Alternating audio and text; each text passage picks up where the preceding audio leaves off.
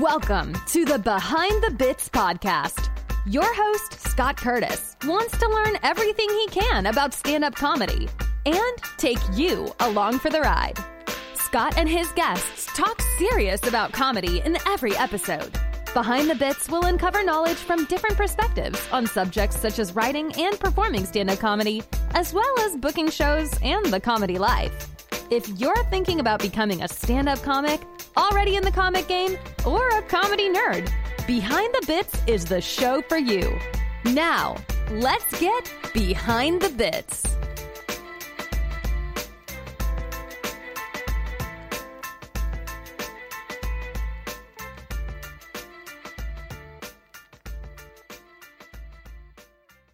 Hello, BTB buddies. Today's guest is a comic, a musician, and a musical comedian. He's been seen and heard on the Sundance Film Festival, Edinburgh Fringe Festival, on SiriusXM and Bob and Tom Radio, as well as Amazon Prime. He's released multiple comedy specials and albums filled with his colorful, tightly written comedy. You can see him on stage slinging great misdirect jokes, singing a wonderfully comedic song, or gigging with a full band. It's Phil Johnson. Phil, how you doing? Hello, Scott. Thanks for having me, man. Yeah, thanks for being on the show. I got to do a deep dive and actually listen to you on a couple podcasts, so I know a little bit about you now. But I really enjoyed the comedy first, and then I started listening to the musical stuff you do, and I got to say, I'm totally entranced with your voice. Thanks. Yeah. Do you have perfect pitch? Oh, God, no. Really? No. Okay. No. Oh, no. In fact, I've had friends who have perfect pitch, and they hate it. They absolutely hate it because the world is very out of tune. Yeah. Place. And so for people who have true perfect pitch, hearing things that are out of tune is actually painful for them. Okay. And no, I barely have relative pitch. Really? Okay. If you ask my girlfriend, when I sing around the house, she's, my God, would you please sing the right notes? And that's my big secret as a singer. I'm a good singer if I'm singing my stuff, but It takes a lot of work to get there. Yeah, boy, it's, what I heard was really good. I thought it was a great voice. I thought I could put you in a really good, like, metal band, like substitute you for Rob Halford and just let you go.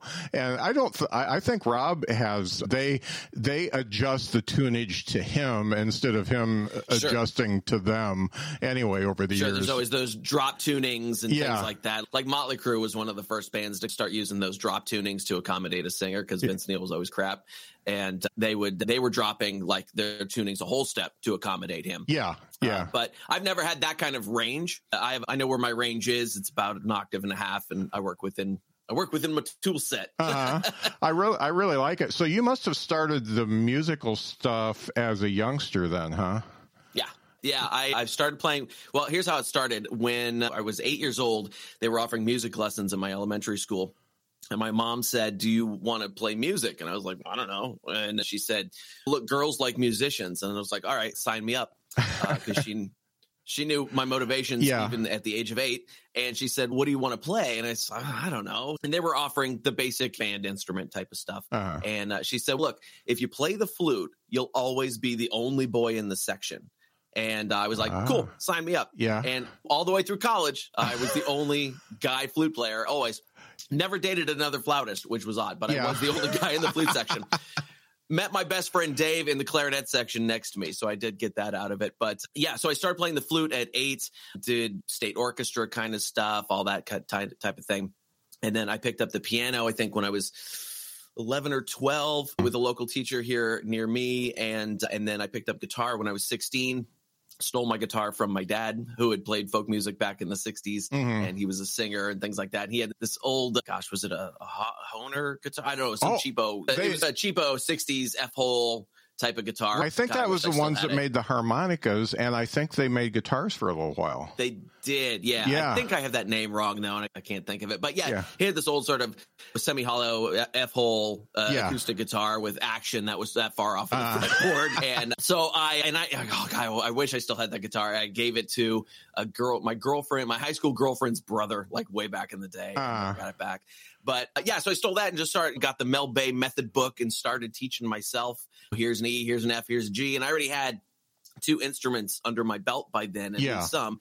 And so once you learn a couple of instruments, learning more instruments isn't that difficult because it's just about learning the technique of that instrument. Everything else, all the theory, all the structural stuff, it's all the same. And so that's why I've got so many different pieces of wood and strings hanging around me here in the studio. And I'm a crap banjo player, but it sits back there.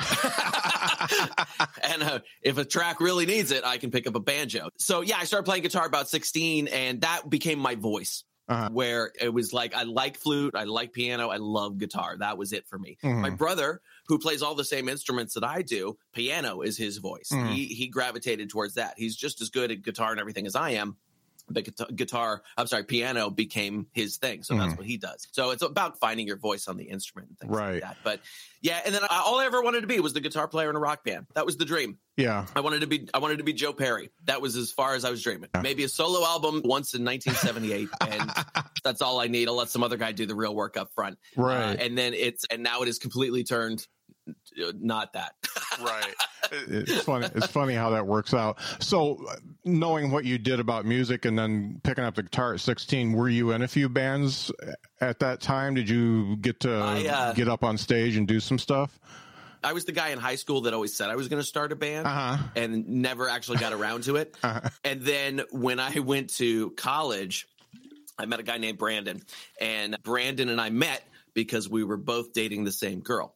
And my high school sweetheart, I was on the outs with and he was on the ins with, and she introduced us. And at one point she had dated like 4 out of the 5 members of the band. We were just going to name the band after her. But she introduced us, and I sat down with Brandon. We said, let's start a band, man. And so this is how we started the band. I sat down and I said, okay, are we this kind of band? And I played like a Motley Crue kind of riff. And I said, or are we this kind of band? And I played like a Metallica riff. And he goes, the first one. And that's how we decided what we were going to do.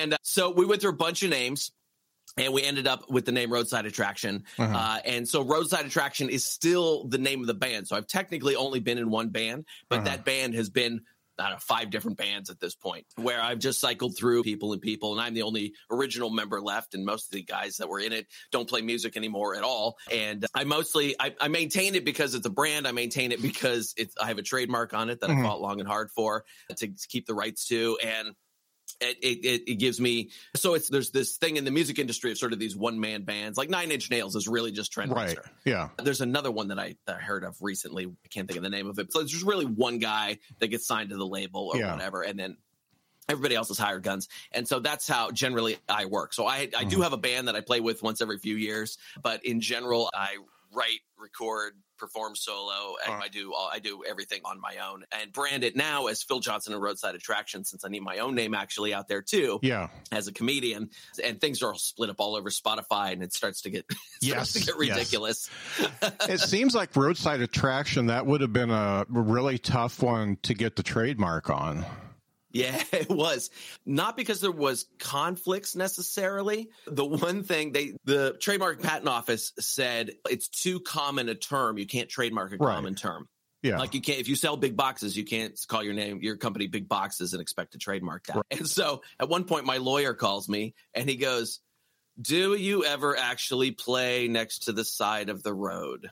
And I said, no. And he goes, all right, that should be enough for that. We've been an actual Roadside Attraction. We could not trademark the name Roadside Attraction, but because we play indoors, we're able to have a trademark. And I have to send out cease and desist orders all the time because for some reason bands don't have the brains to go Google a band name and see if somebody else is using it. So I've had to shut down other bands from using it, or guys who name their backing band that. Or we do have a deal. There's a corporate swing band in Seattle called Roadside Attraction, and we do have a deal with them that they get to use it because they started using it before we did because we weren't that bright either. Yeah, and they are allowed to use it in that territory essentially, and I get to use it everywhere else. Oh. So. Yeah, the business part of it is it's always fun. Yeah, it's always fun. So you said you went to college. What did you study when you went to college? Started in physics, and because I was always a science kind of minded guy, I like that kind of stuff a lot. And when I failed Calculus 3 again, I decided that maybe that wasn't the path for me. Yeah, and I had the strange thing at that. My thought process was, I'm going to school and I'm doing science and math. That's what I'm doing at school. As soon as I walked off the campus I was playing in a band. I was teaching music. Everything was music. I was working in music. I was playing music. Everything was music. Except when I went to school, I was doing science and math. Yeah. And I thought maybe I should just, jump in with both feet on this. And so I switched over to a music major, and they didn't I didn't do it. I snuck into the department and started taking classes, and they were like, "Who are you?" And I'm like, "I'm here." Yeah. I'm supposed to be here. Did you take an entrance exam? No. Here, I can play. And so I just snuck into the department and started taking classes. I said, I want to do a music business degree. They said, we don't have that, but we're going to have it in a year and a half from now. So just keep taking classes. And then when we have that program, we'll put you in that program.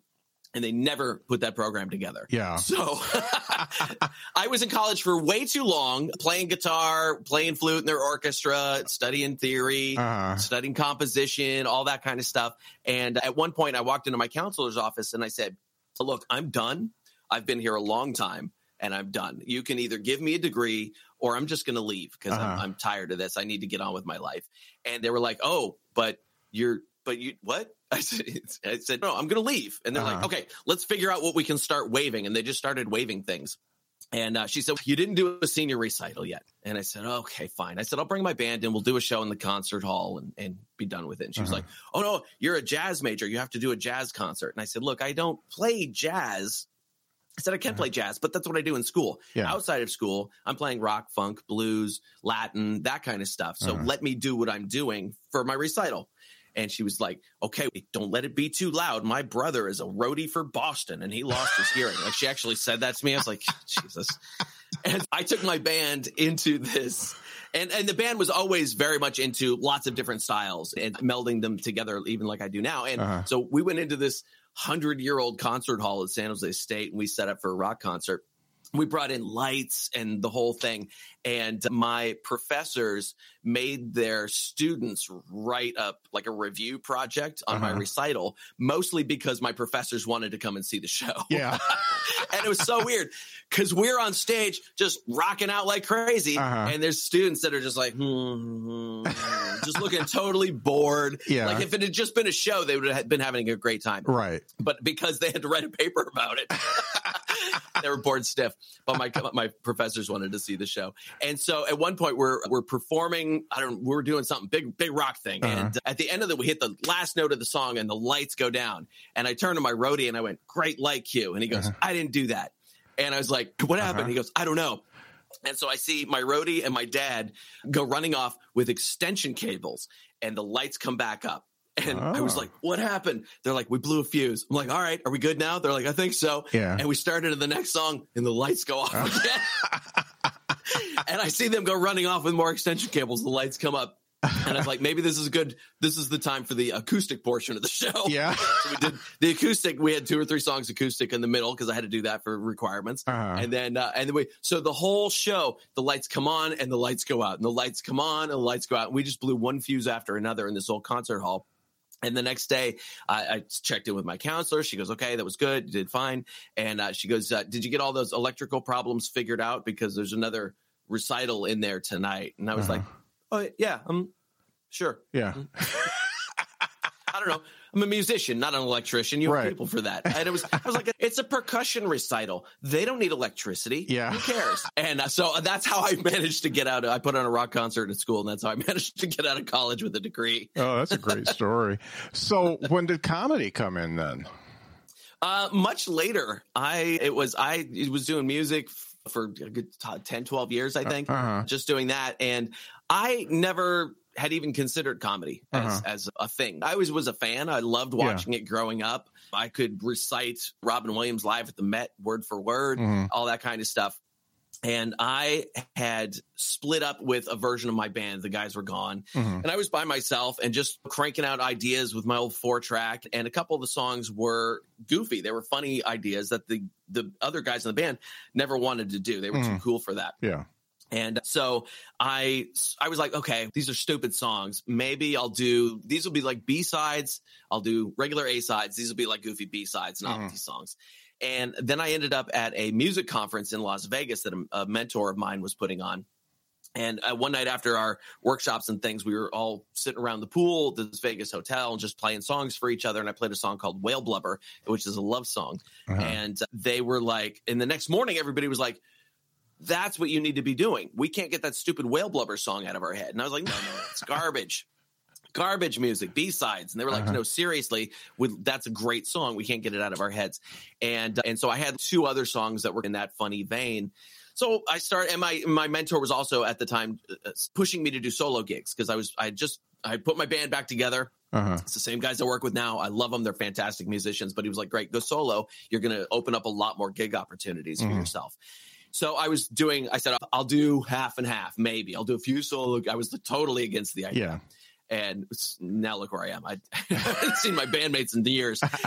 But I went out and I started doing coffee shop gigs. And I had a terrible habit of forgetting my lyrics, which doesn't happen as much these days, but it's probably, now that I've been lazy with Zoom shows and notepads in front of me while I'm performing, it's probably going to happen more.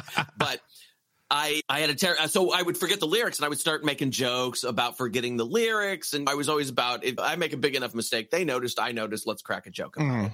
And the intros to the songs, I would start cracking jokes in the intros to the songs, even if they weren't comedy songs. And I had a couple of comedy songs. And at some point, a friend of mine, a performer named Groovy Judy in San Francisco, she's great. And she said, hey, there's this comedy music show at the Hyena Theater in San Francisco. I'm going to get you on there. And I was like, all right, that seems weird, but all right. And so I had, 3 songs and I went, and I still have the recording of that show. This is my first official comedy show. And I listened back and I'm just like, it's cringeworthy. But the MC at that show was a lady named Lynn Ruth Miller, she lives in London now. She is, let's see, I just talked to her a couple weeks ago. She just turned 86, I think, something like that. She's up there and she's still doing comedy. At the time, she was like 71 when I met her, and she's emceeing this show.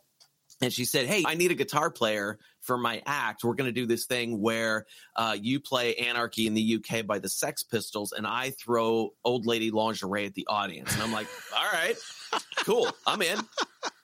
And it was hilarious. It was a great bit. So she started taking me around to the local comedy shows here in the Bay Area to do this bit. And then she'd go, hey, by the way, he's got some material. Why don't you put him up? And they'd go, hey, can you do 7 minutes? And I'd be like, 7 minutes? I did 4 hours with my band the other night. I can do 7 minutes. Yeah. And then you get up there and you're like, oh my God, 7 minutes is an eternity. Yeah. And especially when it's not going well. And that's kind of how I started. She just kept getting me sets until I started to get known in the community, and then I could get put up. And I got all the guitar comic flack of, you're not a real comic, guitar comic. And I was like, if I'm going to do this, then I should learn how to do this. And so I started diving into actually writing stand-up. Not through, I did the Judy Carter book and things like that. I had a few books and things like that. I don't think I ever used any of the material that ever came out of any of the exercises in any of the books, but it's a good way to just get you started on that pathway of thinking that way. So I started developing the stand-up portion of my show, which didn't make the naysayers any happier, because now you're cheating. And because I learned how to structure my show from Rodney Carrington. I would listen to his albums, and because before I would do some stand-up, I would do a song, I would do some stand-up, I would do a song, and I was peppering the songs in the show. And I listened to Rodney's albums, and I was like, oh, he saves all the music to the end of the show. And so that there's not this break in the timing of taking the guitar off, putting it on, and all that kind of stuff. And so I ended up structuring my show that way, which was a big help. Now I can take them through 45-50 minutes of stand-up, and then just as they're starting to lose their energy a little bit, I go, let's grab the guitar, let's do some songs, and it kicks the show up to another energy level at the end and gives them something different than what they just saw. That's how I got into it, and it just kind of snowballed from there. It was all really an accident. I didn't plan on being a comic, but it really, my mentor, Tim, was not kidding when he said solo gigs would open up more opportunities for me, because comedy certainly did. There's way more places to do comedy than there is to play original music. Yes. So I can walk into a casino and you go in as a music act, they're like, we only want to hear covers. We only want to hear the hits. But if I go in with original music as a comic, I can play whatever I want. As long as it's funny. And I can do my original stuff. That's just one example. But so it just kind of snowballed from there, and here we are. Yeah, and you seem, just in stalking you on the internet, you seem like one of those guys that is, you have to be continually creating. Every day you get up and you're like, what am I going to do? Is it going to be music? Is it going to be a joke? Am I pegging you right? Oh, yeah. Yeah. And some days it's me forcing myself to do that. Yeah. Because I haven't had a real job, like a job since 1994 when I started teaching. Teaching music it's not a real job. It's useful, but I don't have to go report to somebody at work and clock in. And right. There's no tie. There's no cubicle. Yeah. Anything keeps me out of a necktie and a cubicle and is creative, I'm happy with. Yeah. And when I get up each day, this is my job. I have to do something creative today, and then I have to get the word out to the public that I've done something creative. That's really all there is to this job. Create something and then give it to people over and over and over again. So the first few hours of my day are generally, except today's been a disaster besides this. I haven't got anything accomplished today, but my usually between say 8:30 and noon is all creative time. And I do have to decide whether, okay, am I writing comedy today? Am I writing music? Am I recording music? Am I filming a video or of some sort? What am I doing? But that's my creative time. And I try and plan that ahead at least the night before. Okay, here's what I'm doing tomorrow morning. And some days that works better and some days that doesn't work. But I try to do, like today, all I got done, I wrote 10 jokes. And I posted one of them on the social media channels, and a little later I got to post up some videos. But as far as the creative work today, that's all I got done. I wrote 10 jokes. Yeah. And one of them was decent. And okay, that's all I've got time for today. Yeah. I've got other things I got to get to, you know? Well, you did 10 more than I did today. So good for you. It's just, I have to make sure that I've done something because it keeps the wheels greased. Yeah. For when, even if I 10 garbage jokes, one of them was pretty good and it's a joke I'll never use again and whatever. I just posted it on the social media places and it'll get a few clicks and whatever. But if I have a day where I haven't done anything creative, I usually give myself the weekends off, but Monday through Friday, it's Monday through Friday. I have to do it in the morning. If I hit noon and I haven't done it, it's not going to get done because the afternoon is all business. And so I have to really try and focus myself in the morning to put something on paper or put something in the laptop, record something. If I'm not feeling creative, I will just dig into a recording project that I'm in the middle of or something like that. Or if I got a deadline or things like that. So yeah, it's really just, this is my job. So I have to do this. Otherwise it's not going to be my job and I'm gonna have to go get some shitty job. Yeah.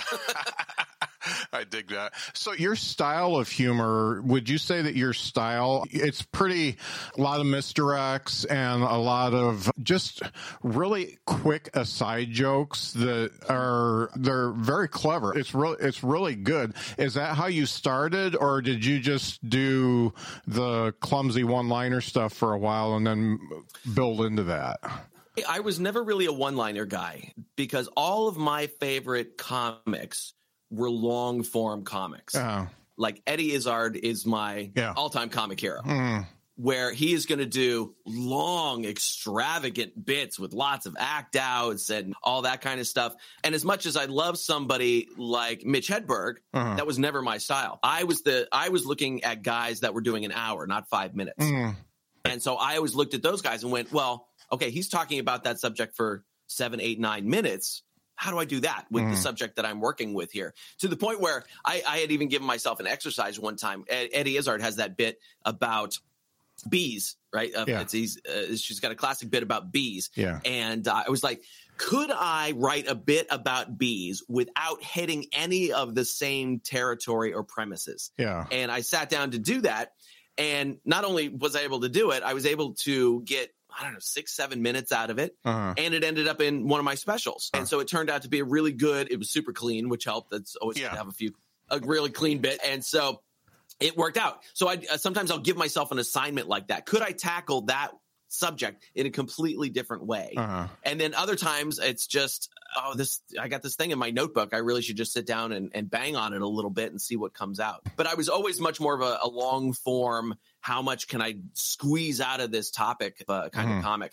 But also keeping in mind, a lot of comics hate to talk about laughs per minute, but I'm conscious of it. Yeah. And because it's a comedy show. I would like them to laugh.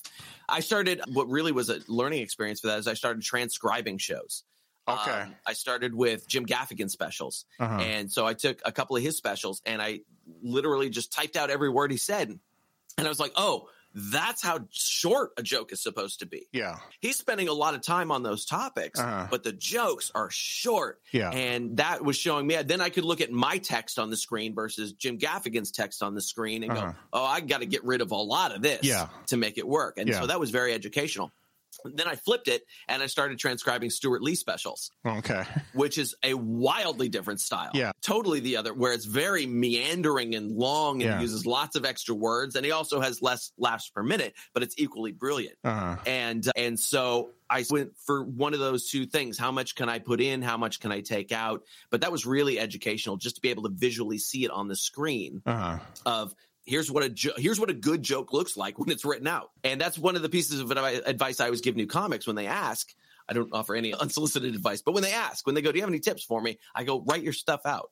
Okay. Because you're going to see where the extra words are. You're going to start seeing where the fat is that you can cut away from those jokes. And then when it's punchier, even if the bit is long, you're going to have more laughs in that bit. And it's just, it takes a lot of work to go, I don't need that word. And I've been known to overdo it too, where I cut too much out and the audience goes, we don't know what you're talking about. I go, oh, I took too much out. All right, let's put some back in. A little more exposition. A little more exposition, So it was that's what especially on this last show that I put out, Burning Sensation, it took me almost 5 years to write that show because I was tackling subjects in a way that I didn't have the chops for before. And it was a lot of stuff that had been sitting in my notebook for years and I couldn't figure out how to handle it. And it was a show that as I was touring the show, writing it over 4 or 5 years, pissed off a lot of people along the way. And I was like, okay, that's not it. The joke works, but I got to find a different way to communicate it. And then it finally got to a point where it worked. And there were still people who would get angry, but they were getting angry for the wrong reasons that I didn't have to listen to. Right. The people that mattered said, that's good. And I was like, great, that's all I need to hear. And that's when we finally filmed it. I was so tired of the material by the time we got around to filming it. But it was literally just going, okay, I watched the show from the night before, go through. Okay, why didn't that joke didn't get a laugh again? It did the first 10 times, but the last 5 times it didn't. What do I need to do to bring that one back? And things like that. And just cutting out all the fat. So writing the jokes out is super valuable for me. I've never been really like a riff guy, a talk it out on stage guy. I'm not an improv guy. To me, it's not much different than writing a song. Where I go up on stage and I go, here's a thing that I have composed for you, and now I'm going to play it for you.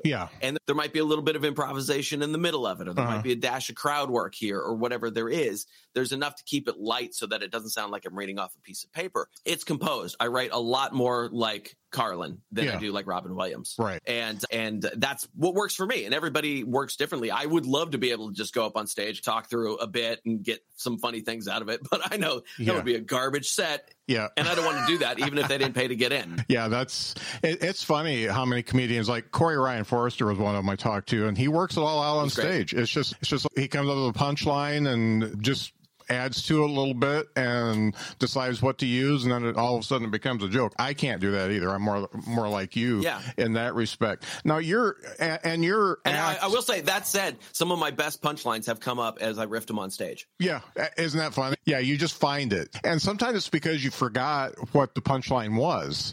And you're grasping for, I've done that myself. I'm grasping, what the hell was I supposed to say? And then all of a sudden something better comes out, and then you have to run and write it down because you're going to forget it. But at least I do.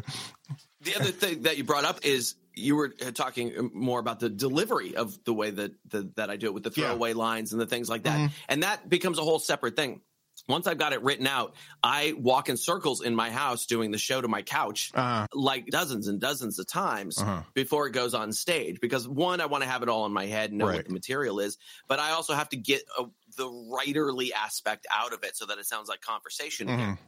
And that's when I start working on, how do I deliver that line? Am I going to punch it right at them, or am I going to turn around to get a drink of water and mumble it into the mic? Yeah. And let them catch it. Yeah. And those are my favorite ones. Anytime I can get a laugh when I'm not even looking at the audience, my back is turned, if I'm laying down on the stage, I love that kind of stuff. Non-verbal laughs. If I can just look at somebody and get a laugh. Yeah. God, those are so fun. Yeah. So fun. So that's the stuff that comes in the rehearsal process rather than the writing process. Right. And I do a lot of rehearsal.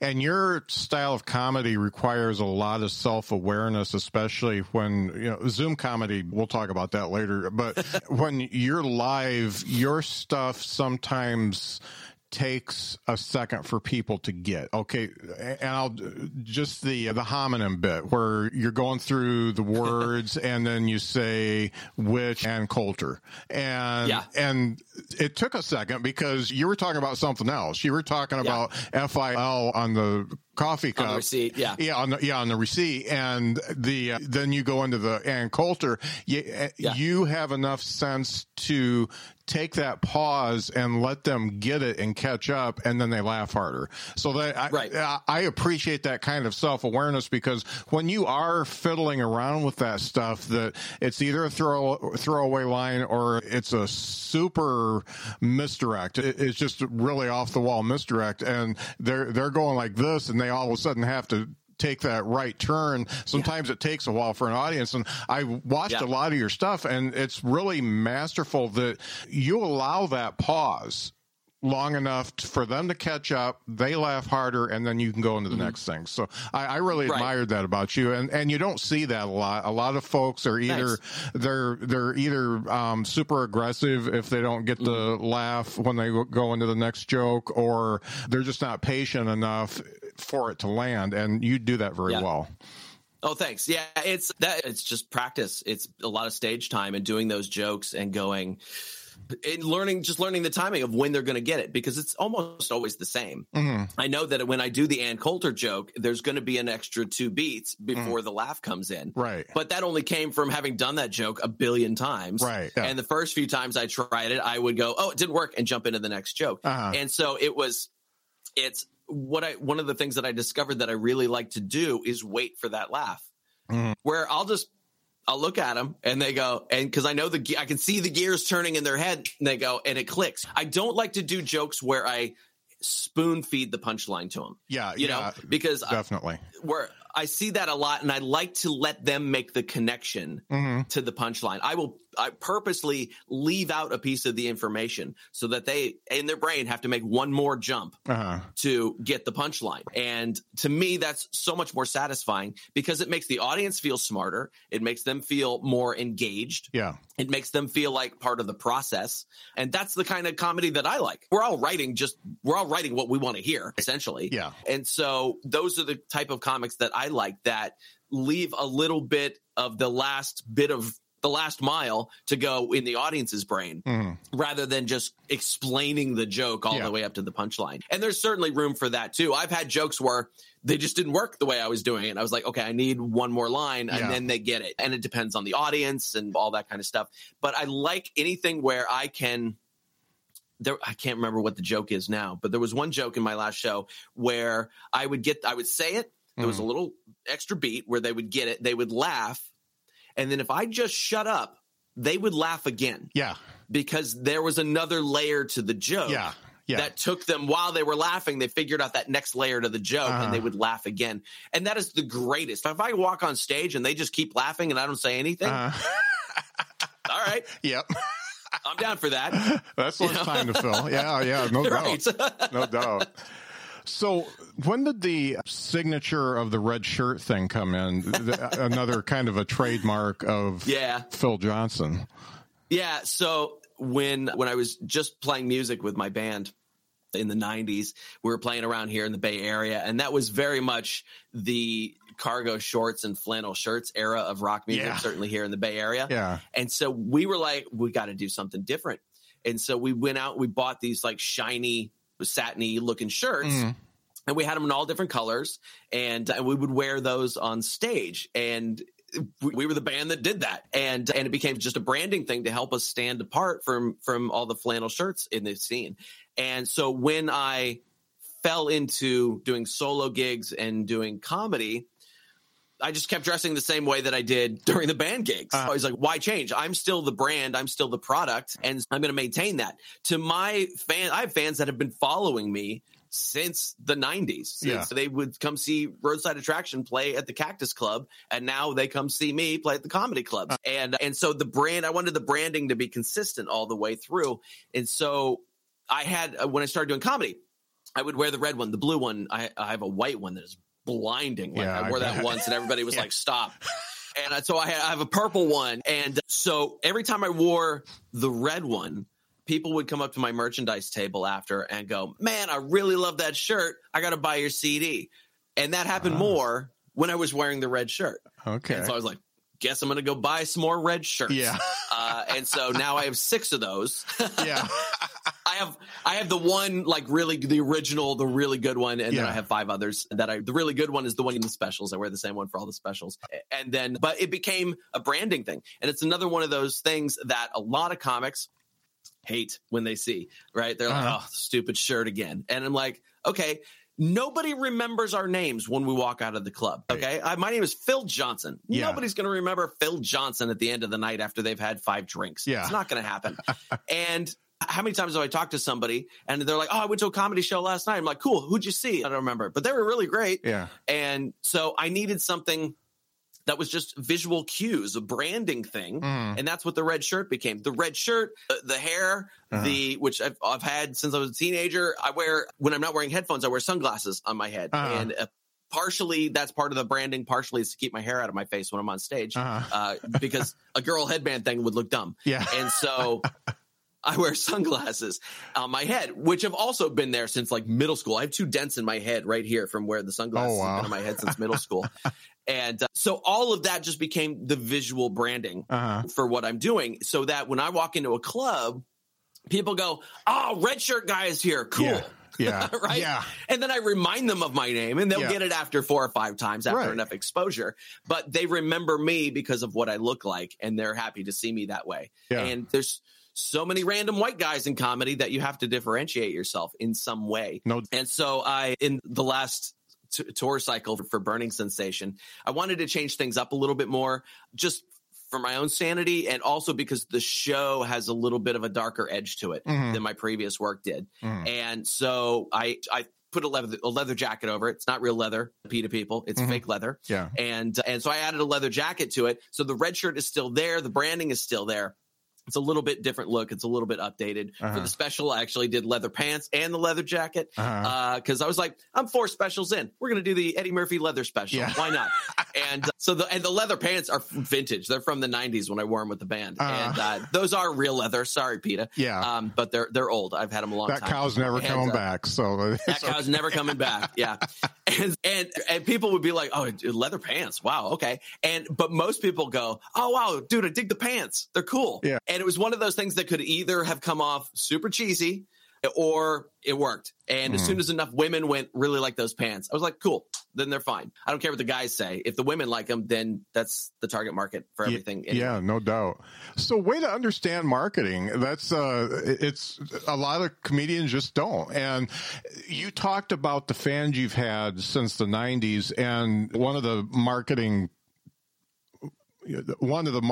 things is so important is finding your tribe and getting those 1,000 true followers and all that kind of stuff. And it seems like your fans are pretty rabidly attached to you. I watch when you put stuff out, and also when you're doing the Zoom stuff, you were packing stuff when other people couldn't get 3 people to show up. And how did you create that connection with your fans? Was it the comedy itself? Was it the fact that you talked to them afterwards? What makes that kind of connection? It's a little bit of all that. And I will say my fan base isn't big, but the people that I do have are devoted. I'm still working on my 1,000 true fans. But the people that I have, I want to keep them. And so it's putting out the best work I can consistently to keep them engaged. There's a tiny little spider right there coming down to my studio. I was like, what is that? So it's putting out work as consistently as I can. Right now, I'm putting out videos every day that are really just clips from the special, but the short clips, I can put them out every day. I'm putting out new music every 6 weeks.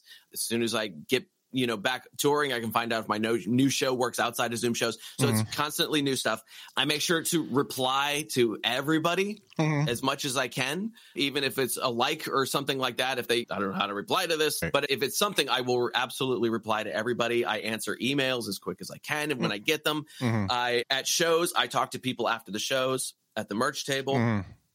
Before the shows, this is something comics don't like to do, and I really have to force myself to do it because I don't particularly like it either, is I will go out into the showroom and talk to the audience before the show, which I've never met another comic that likes to do that. Yeah. Like I said, I don't really like to, but it's good because I will go out, whether I'm headlining or featuring, or if it's a show, 5-minute showcase or whatever, I'll just go talk to people. Hey, you been to this show before? Oh, what brought you in? Cool. Because then when I get on stage, we're friends. Yeah. They've already met me. They're going to be more likely to give me the benefit of the doubt if a joke doesn't land, and be that much more excited when a joke does land. So that's really helpful. But I'm as introverted as any other comic out there. And so I really have to push myself to do that. That's hard. Yeah. But it really does work because now I've talked to them before the show. They've seen the show. I'm going to talk to them after the show. Now I've got 3 touch points with those people. And they say, what do you need? 6 to 7 touch points before some people really remember a brand or a product or whatever it is. So now I've got 3 touch points with those people. And if I can get their email address, they're going to get an autoresponder series from my emails that takes them through my career. It's going to take them through blog posts. It's going to suggest different tracks to listen to. It's going to point out all these different things because I've got a rather large catalog after doing this all this time. And so somebody who saw me do 30 minutes in a feature gig has barely scratched the surface of the stuff that I've put out. So I want to guide them through that catalog of stuff that I've released and bring them deeper into that until I've got those 7 or 8 touch points where now they can say, okay, I know who this guy is. I know he does good work. And when he comes back next year, we're going to go see him again. And so it's constant communication with people. And it's no different on the business side of it either. It's constant communication with people. We haven't been gigging this whole year, but I've tried to keep in touch with bookers anyway. I've tried to keep in touch with other comics. That's part of what I do each day is sit down, message a few people that I haven't talked to in a few months and go, what are you doing? What are you working on? How can I help? And that's brought lots of opportunities to me. But even when it doesn't, I'm still keeping those friendships and acquaintances warm so that when we are back out in the world, people still know who I am and I still know who they am. And just helping people feel seen is wonderful for them. When I go, hey, man, what are you working on? They're like, oh, my gosh, so nice of you to send me a note. I've got a couple messages waiting on my phone from the people that I contacted this morning. And so it's just trying to be social. Which is hard. It's hard. And our natural tendency is to just crawl up in a ball and think of material and say, why can't I be famous because I'm funny? And you have to, and reaching out, it's really hard. And the funny thing is, I obviously don't do it as much as you do, but when I do, you do get a reward. Even if it isn't something that you're able to monetize or something that you're able to do something with. You've made a connection and they remember you and maybe you'll be on a show in a year or whatever, whenever everything's back to normal. But I totally dig that you take the time to do that because that really is the hardest part of the business is really reaching out and keeping those connections because if you don't keep it, sometimes you burn a bridge and you don't even know you did it. And that's actually, I have a great resource for that. There's a podcast called The Jordan Harbinger Show. Okay. And Jordan has a free email program. It's called 6 Minute Networking. I think that's what it's called. If you listen to any episode of his show, he'll talk about it. And it's just a free email course. And he takes you through different ways of connecting with people so that you can, and I have it on my schedule each day. Here's the type of connecting I'm going to do today. Here's the type of connecting I'm going to do today. And each day I've got a different sort of style of connecting. I'm going to go talk to these people in this way today. And then if it's on my to-do list, it'll get done. Usually if it's not on my to-do list, it will never get done. So I put it on my to-do list to do. But his 6 Minute Networking course is free and really fantastic. I've taken other networking things that I paid for that were not useful. Yeah. And his is super free. His show's really good anyway. But he's one of those guys. He follows all that stuff. This is a podcast that has millions of listeners, super famous guests, the whole thing. But if I message Jordan on Instagram and go, oh, hey, man, that was really cool what you said about the thing. Or, hey, man, I did your thing that you said, that you mentioned, and I got this out of it. He will send me a message back every single time. Wow. And I know I'm one of a billion people messaging that guy on Instagram. Yeah. But he gets back to me every single time. Yeah. And it's when you get to that level, I don't know how he keeps up with that kind of thing. It's manageable where I am, but at some point it becomes unmanageable, and I don't know how he does it.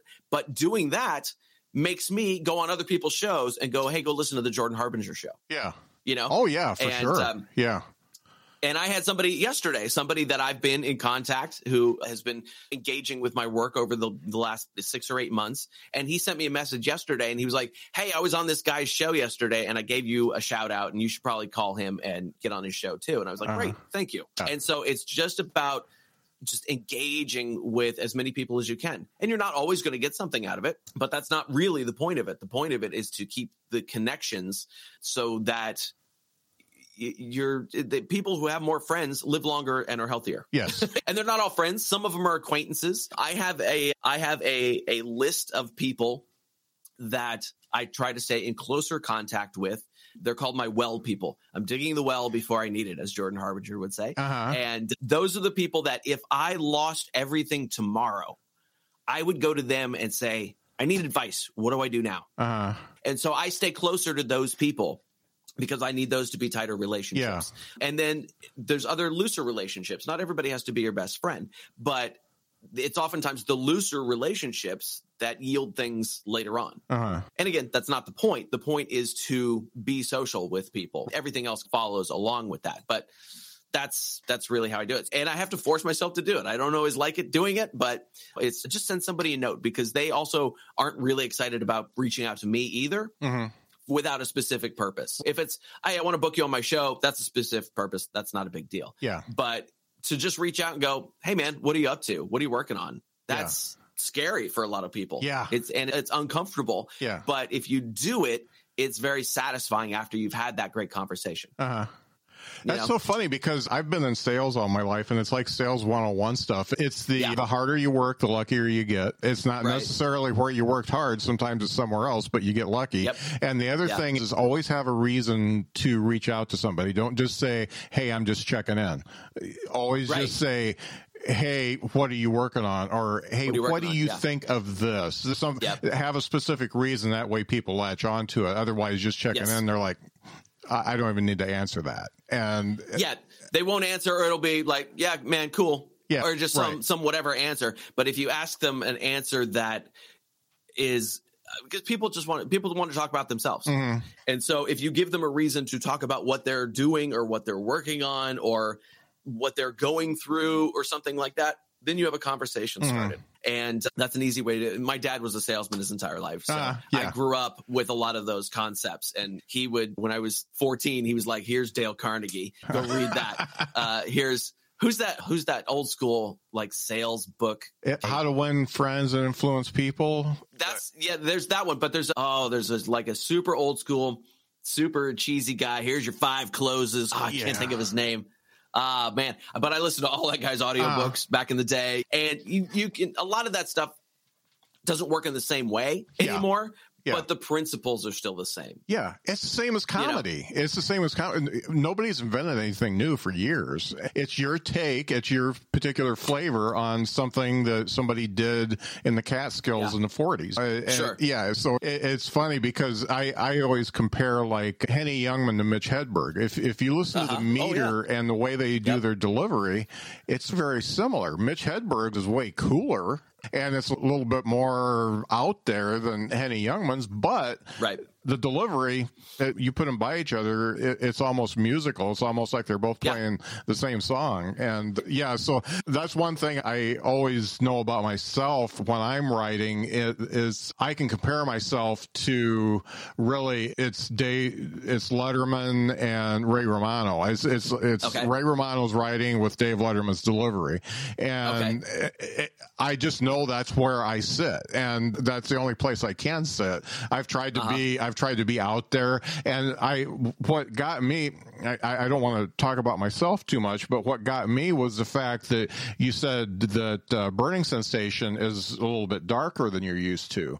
And the funny thing is I've done the same thing. I've got this whole book of darker stuff that doesn't fit with my stuff at all. And I've tried to throw it out there, and they're like, WTF? Where's Lanky Scott and his wacky family humor, you know? And tell me, you talked about having that and deciding to put that in the special. How did you, this is, from what I understand, this is stuff that you've had around either for years or for quite a while. What was it that made you make that jump to say, okay, I'm going to put the really super easy, wacky stuff away for a little while, and I'm going to tackle this? What was it that made you make that jump? It was really in the writing process, because I would have an idea in my notebook and I would look at it and go, and I would write some things and I go, this isn't it. This isn't going to work. And so I would put it away for a while, and then I would come back to it a year later, try and write some new stuff around it and go, no, that's not it. That's not going to work. And then eventually, if I was able to, no, these are jokes. These are jokes. Okay. Then I would take them out and start trying them out. And like I said, a lot of times they didn't work because I wasn't delivering them, or my attitude behind the delivery wasn't right, or the wording wasn't quite right, or whatever it was. So then I was like, okay, the idea sound, some people like it. Now, how do I make it more palatable without diluting the message of the joke? And so it became just trying variations on that joke. And it would be one line in a 5-minute bit or whatever it is.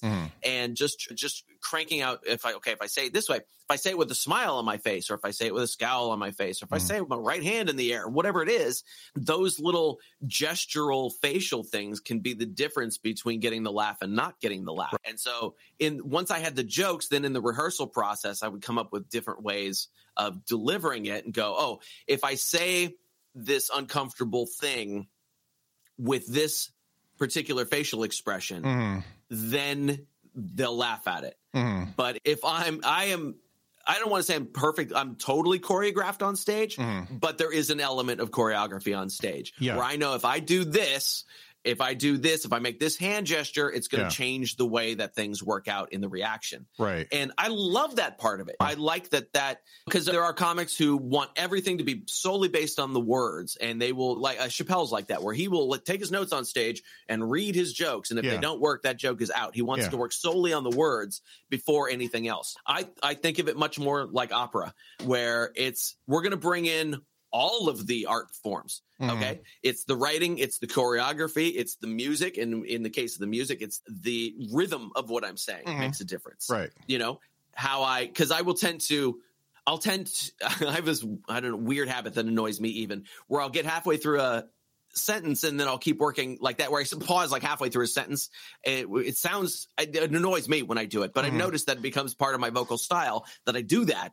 Right. And so that also just becomes part of the overall package of who this is when I'm on stage. But the decision to put that darker material in was just, okay, I've got some things that I think are going to work. Let's go figure out how to not piss people off with them. If I can get the people who are part of the group that I'm talking about in the joke to laugh at those jokes, then I've won.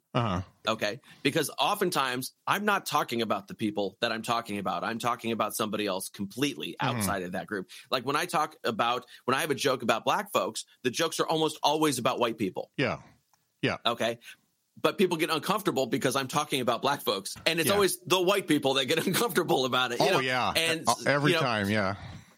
And so it's I want to make sure that anytime I'm doing something that's uncomfortable, that it's coming from an honest place, that it's coming from a supportive place.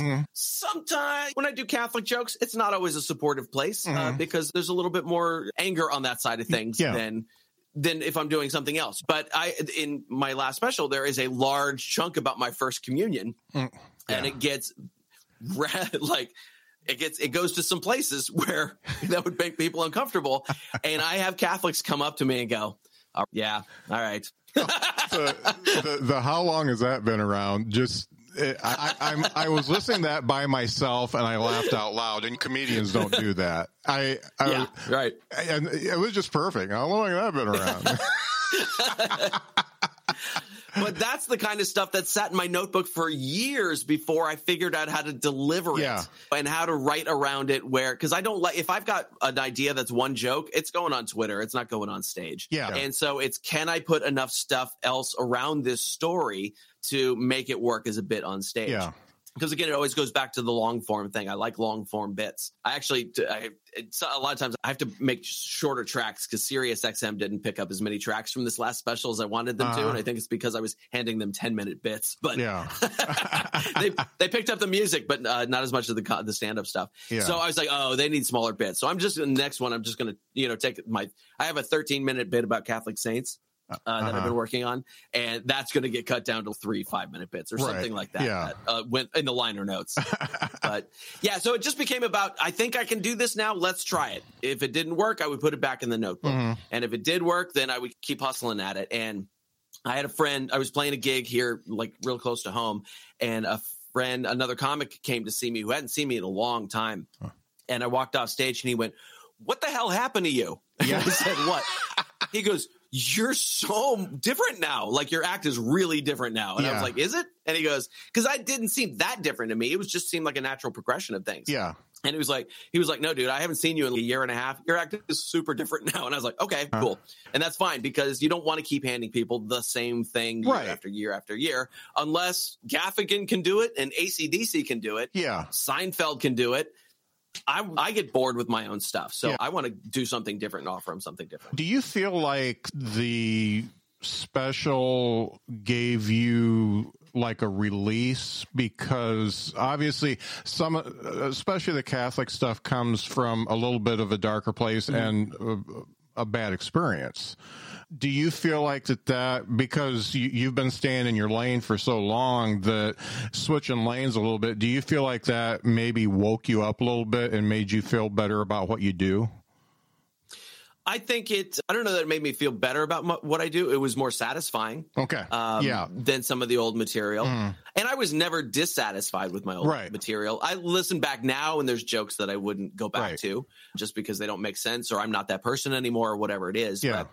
So I was always satisfied with my work, but this one was like, oh, finally I'm doing some of the stuff that I've really wanted to do. Yeah. And so that was fun. But then putting it in perspective, the new show that I wrote over the last year is not that. It has some of those same elements, but in a completely different way. I feel like it's a much lighter show than the last one was. Now, that's going to depend on what the response is when I finally take it on the road. I don't know. Zoom audiences aren't the same as real audiences. And so that's all I've done it for, Zoom audiences show so far. So I don't know what's going to happen when I go to Indiana, where you are, and do some of these jokes for those people. I don't know if they're going to hit. I don't know if places are going to understand them or like them or not like them. I have no idea. I have no idea how the show is going to fly at all, which is a precarious place to be, especially when you haven't been in front of a real audience for over a year. No doubt. That's one of the things I was going to ask you, because you mentioned on another podcast I listened to that you did the whole show for an audience of your true fans, and you said 45 people showed up, which is fantastic. Yeah. How do you gauge a win on Zoom? The same way, laughs. You know, the Zoom thing it's a different timing because of the latency. Yeah. And you have to give them that extra beat, which is excruciating, right? The audience has no idea how excruciating that extra 1.5 seconds of silence is. Your eye starts twitching. Oh, yeah. Your entire career flashes across your eyes in the time it takes to get that laugh. Yeah. They don't know that we've just gone from, I'm the greatest comedian in the world, to, oh my God, I'm going to have to get a day job. Yeah. And my life is over. Oh, there's the laugh. Oh, okay. Yeah. All that happens with every joke on Zoom. Yeah. Did you ever see the movie Scanners?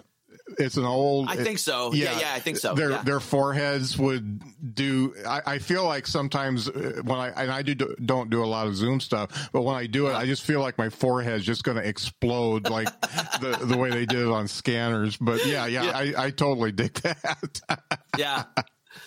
So Yeah, with the Zoom shows, like I don't like doing shows that are just on Facebook Live where there's no audible audience. Yeah, or Twitch even it can be difficult. They've got a the comments will be rolling in, so there's some feedback there. But without the audible feedback, the timing, it just feels like screaming into a void. Yeah, and so as far as when I have an audience in front of me on Zoom, then I can really gauge the jokes. I can't gauge the jokes as well when it's my people in the room.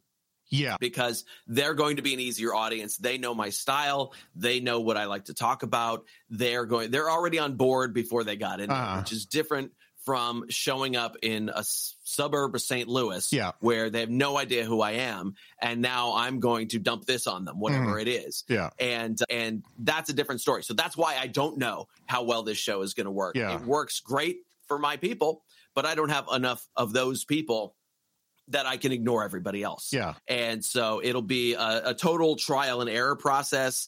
I think this new show that I've written is more of there's a running theme. It's more of a one-man show, fringe type of experience where I do have to look at pulling 5 minutes out of it that I can do at festivals and things like that. And there are chunks, there are bits, but there is a running story through the whole hour plus that's happening in there, to the point where I don't even have any music in it yet, because I don't know what music is going to go at the end yet. It's all stand-up so far.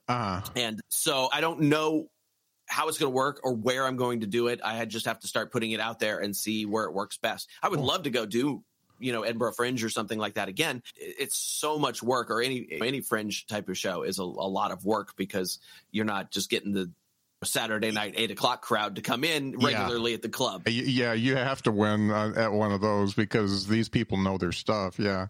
But I feel like it's so funny, because I feel like the stuff that I'm writing right now is for that type of audience. Yeah. And then my girlfriend was doing tech for me on Zoom shows that I was doing for my folks. And after the show, she goes, I go, what'd you think? She goes, it was good. There's a lot of dick jokes in this show. And I was like, yeah, there are a lot of dick jokes. Yeah. But I feel like they're smart dick jokes, though. Yeah. And she's like, yeah, they're smart dick jokes. There's a lot of dick jokes in this show. I'm like, yeah, but it's dick jokes in Latin. She's like, yeah, I have no idea. Do you feel like during the pandemic, that we've lost, some comedians have decided to just give it up that probably shouldn't have? I don't know that anybody that shouldn't have did. Okay. Because, yeah, some people have dropped out. Some people will come back when the bug hits them again. Because when everything first shut down, my girlfriend said, do you miss it? And I said, you know what? I really don't yet, because nobody else gets to do it either. It's the FOMO of flipping through Instagram and seeing gig poster after gig poster that makes you go, oh, I got to sit down and send out some avails and get some gigs on the calendar. But when nobody was getting to do it, I was pretty comfortable with not being able to do it. Yeah. Now it's starting to get itchy again. Yeah.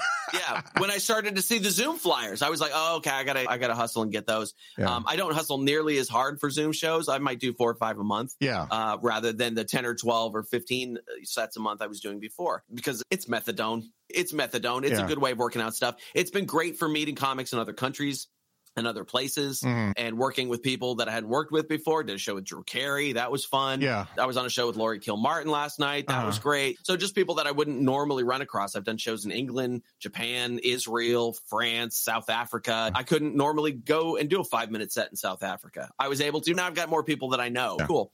So I think the people that got out of it, I hate to say, well, they just weren't dedicated enough to it. I just think that they got comfortable not doing it. Yeah. And some of them will come back, and some of them will realize that they didn't need it anyway. Yeah. Or they might have gone into some other art form. They're writing, or they're painting, or they're cooking, or whatever. They started a YouTube video series that's working better for them, or they're killing it on TikTok or whatever. There's so many different ways to get that creative Jones out. Yeah. That you don't have to rely on just one. I don't.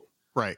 If I try to keep as many income streams going as I can, I try to keep as many creative streams going as I can, because then I'm never at a loss for something to fill life. And because the friends that I had that were just like living on gigs and that was it, were in desperate straits for quite a while there. Yeah. And I wasn't. I just moved all my music students online. Yeah. I still had licensing money coming in. I was stupidly, I've made more money not being on the road doing comedy than I would being on the road doing comedy. And so I was able to take some of that money put that into promotions and building up the fan base more and all that kind of stuff. So that was nice. Right. But that's because it's all lifestyle design for me. If there's something that I don't want to be doing, then I try not to be doing that. Yeah. And if there is something that I want to be doing, then I try to do more of that. And I still have elements of things that I don't want to be doing. Yeah. And I'm like, okay, how can I push that off onto somebody else? I've got a virtual assistant that does a lot of work for me and things like that. And if I don't want to be doing it, then I don't want to be doing it. It's taking time away from what I do want to be doing. And so that's it. So most of the day I'm doing something that I want to be doing, or at least that I don't hate doing. Right. And so that goes a long way to being able to keep me in it, because it's not the same thing every day.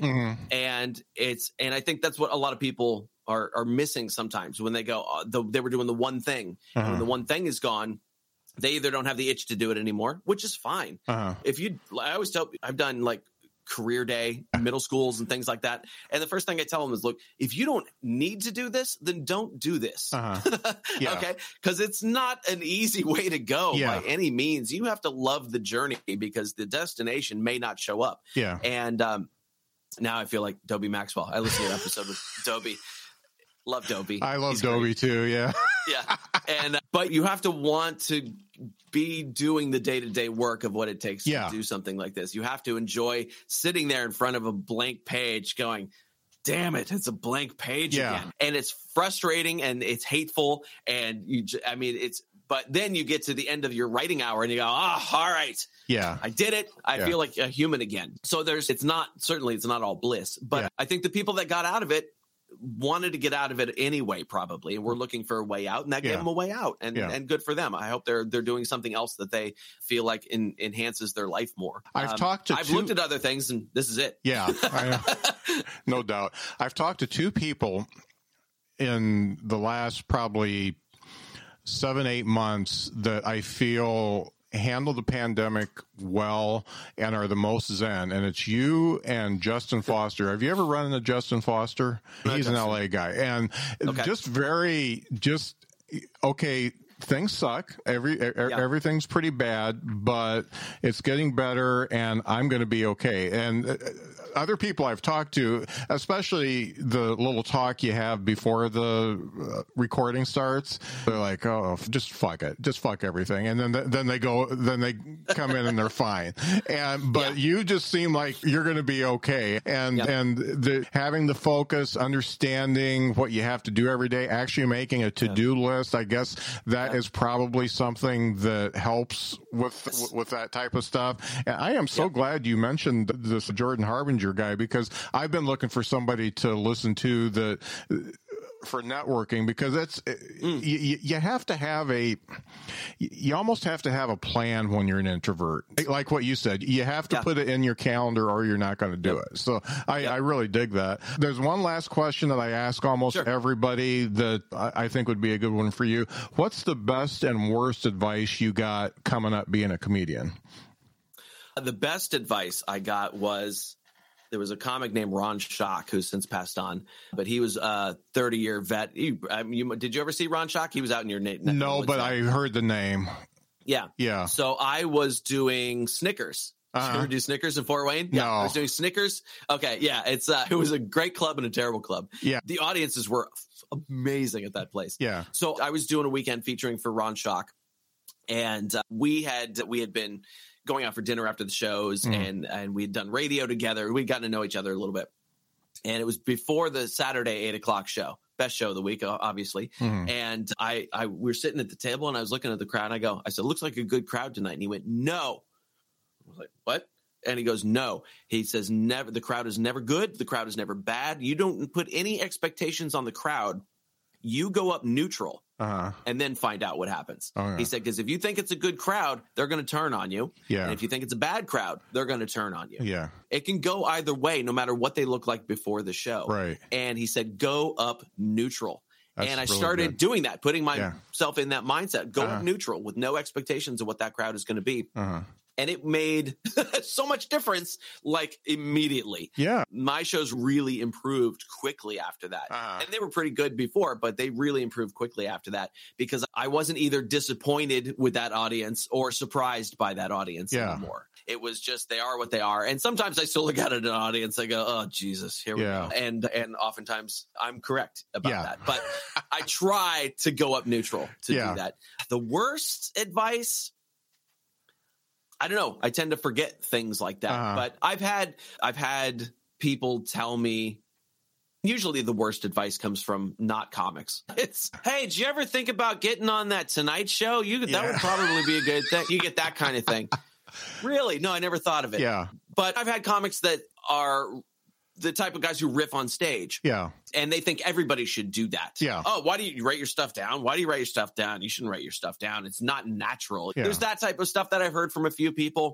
But any bad advice, I think I tend to forget it. Yeah. I don't, did anybody ever tell you not to do music? Oh God, yeah. Okay. Yeah. Yeah, I was taking a workshop with Jeff Singer, who was probably still involved with Just for Laughs in Montreal, and it was one of the worst workshops I've ever been to in my life. It was such a colossal waste of money. I couldn't believe it. It was literally 90 minutes of him going, "Don't call us, we'll call you." And but we was asking what we did, and I said, "Oh, I do a combination of stand up and music," and he was like, "No, you got to pick one." And I was like, why? And he goes, because you got to pick one. You can't do both. And I said, have you ever seen Rodney Carrington? And he went, who? And I was like, wait a minute. Hang on a second. How do you help run one of the biggest comedy festivals in the world and you don't know the guy that's packing arenas all through the Midwest? It's not like he was a club comic at the time. No He'd doubt. already been on TV. He already had his TV show. And he was an arena comic at the time. I was like, how do you not know the guy? And so that's the kind of thing where I start to discount everything they say after that. If they're obviously missing a large piece of information like that. Yeah. But yeah, I've had people go, no, you got to pick one or the other. And I'm like, no, I don't. And it's a lot of times it's the traditionalists that it's stand up and that's it. One night I did a show, I was headlining. The feature act was a ventriloquist and the opener was a juggler. Yeah. And I was like, I can hear traditionalist head exploding all over the country right now. And I'm like, use all the tools. I want to add a magic trick to my act so bad. Yeah. Something that I just do. Not I'm going to do a magic trick, but just something that happens and people go, did he what? What just happened? And then I just go on with the joke. Yeah. You know, I wanted to add something that use all the tools. Like I said, it's opera. We use all the tools that we've got available to us. So anytime somebody's told me pick one or the other, I just go, no. Why would I limit what I'm putting out there? Right. As long as it's all me and as long as it's a consistent voice that my audience knows is coming from me, then why should I limit myself on that? I am experimenting with an alternate voice that is showing up on a couple of my songs. Prince did a thing where he would have alternate voices, like on the songs Pink Cashmere, something like that. He's got that higher pitched voice that he would use. He would actually pitch it up, and that character was named Camille. And so there are songs where Camille is the singer, and he has 4 or 5 different characters that he uses on some of the songs. So I've been experimenting with some of that. I put out a song called Binary Love, which is the singer on that is a guy named Earl Boberly, who is a soul singer from the 70s who had a couple of hits and then just fell under the radar. And I'm bringing him back on some of my tracks. There's a new song I'm working on where Earl's going to make a guest appearance during That's the bridge. Great. Yeah. And so what I did with that is I actually put the song out and I went out to my fan base. I said, I need a name for this guy. I explained the Prince thing, and most of my fans are Prince fans too, because I talk about him enough. And I said, you know how Prince does Camille? I need a name for this deep voice soul singer guy that I've got. And so I did a contest where people submitted names, and Earl Boberly was the name that I like best. I picked one. My girlfriend and I went through all of them. And you gave him a backstory too. That's great. I'm working on a backstory. There's going to be a whole thing. And then the prize was a vinyl copy of that song because I wanted a vinyl copy for myself. And so I ordered one for the winner too. Cool. Yeah. So yeah, I use all the tools. All the tools. Yeah, I've got mad respect for what you do. I'm really glad you reached out, because I always deep dive into the people I talk to, and I'm like, yeah, this guy's really hitting all the buttons. And I appreciate that when people do that, because some people, they just want to rest on the art alone. And these days you can't. You got to have a hook. You got to have a reason for people to be invested in you. And you're doing well at that. So I appreciate you being on the show, Phil. Where can people find you to, first of all, you've got several albums out. You got the new special. Where can people find all that? So the hub for everything is PhilJohnsonComedy.com. Okay. You can find at Phil Johnson Comedy on most of the places. Twitter is at Roadside Phil. But yeah, PhilJohnsonComedy.com is where you can get all the stuff. My specials are all available for streaming, download, DVD, Blu-ray, audio CD. They're on audio streaming. I've got all the, if you want 8-track, I could probably find it. But I don't want to. And so I try to make it as easy to get to as possible. And that the new special, I do have a couple of specials on Amazon Prime. My last 2 were on there, Pretty from the Back and Be Yourself Unless You're an Idiot. Those are both on Amazon Prime. The new one will be on there soon. I'm still looking at which way I want to distribute that fuller into the wider world. But right now it's available on my website for 4K stream, 4K 1080 streaming and all that kind of stuff. But so that's really the place for anything. You can find me on all the audio platforms. Spotify, Deezer, Apple Music, YouTube Music. Just stick my name in there, and the stuff will come up. I'm on all the places. If you just Google Phil Johnson Comedy, and I will come up. Yeah, do not just Google Phil Johnson. Yeah, your SEO is very good. Thank you. And it's because the other guy that comes up is an evangelical religious philosopher who I can't stand. Yeah, and so I'm constantly trying to beat that guy in the Google search. So Phil Johnson Comedy, everything comes up. Yeah, great. Thanks so much for being on the show. This has been a good one. I'm glad I got to know you. Thank you, Scott. Me too. I'm glad I got to know you as well. Great.